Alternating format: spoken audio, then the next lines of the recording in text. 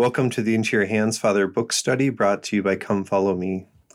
Today our reading can be found on pages 77 through 80, and this section is titled Being God's Instrument.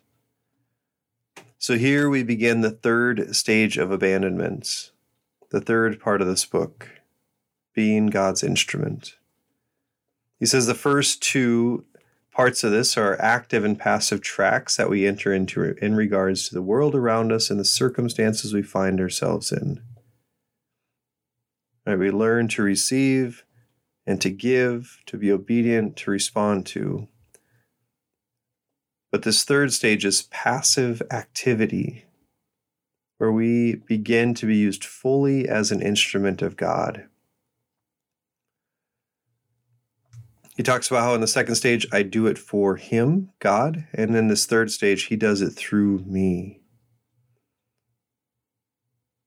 Or he says there's a time when the soul lives in God and a time when God lives in the soul.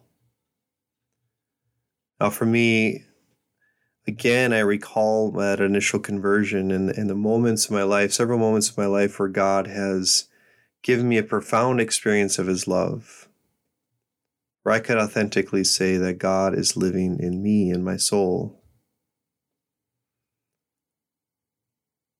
Right? And this is an invitation for us to understand that we can achieve this in our life, that we can become an instrument of God.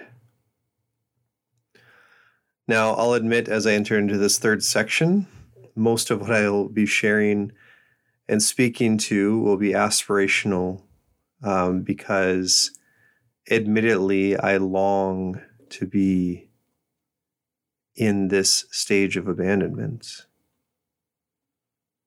And I get frustrated as I read it and as I desire to share with you how to do it and what this means, because I myself am learning to do this as well.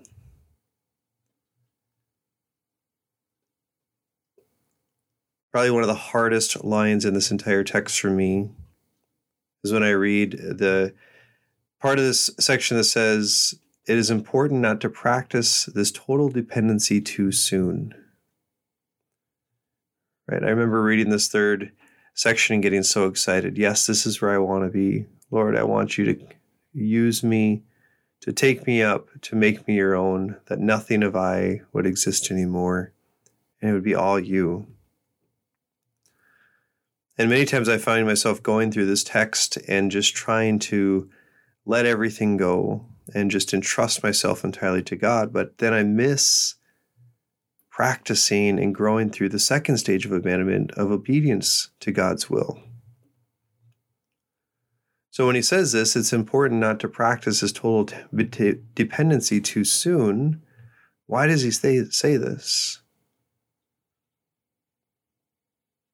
And for me, I think it's because our thought or belief that we are already there in this third stage, if we believe that we are already there in this third stage and we are not, it's really a mode of pride.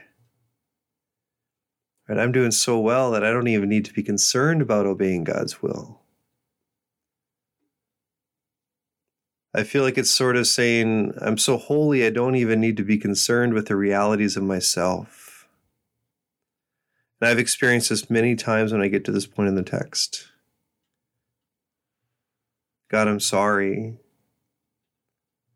I'm beginning to be lazy. I'm beginning to use this idea of abandonment or accepting your will as kind of a cop-out to really engage in the relationship with you, especially in the things that are most difficult. And then he rounds out this section by saying, if we experience ourselves as a collection of scattered pieces, which we do not know how to fit together, there can be no question of total surrender. One cannot give oneself if he is no one. And admittedly, this is where I find myself many times. I find myself struggling between doing God's will and doing what I want to do. He says, there ought to come a time in the life of every Christian when he is merely God's instrument and nothing more. And I've definitely experienced this in my life to some extent. I've seen tastes of it throughout my life, but there's a lot more work to do. I pray today that we would have the grace of humility,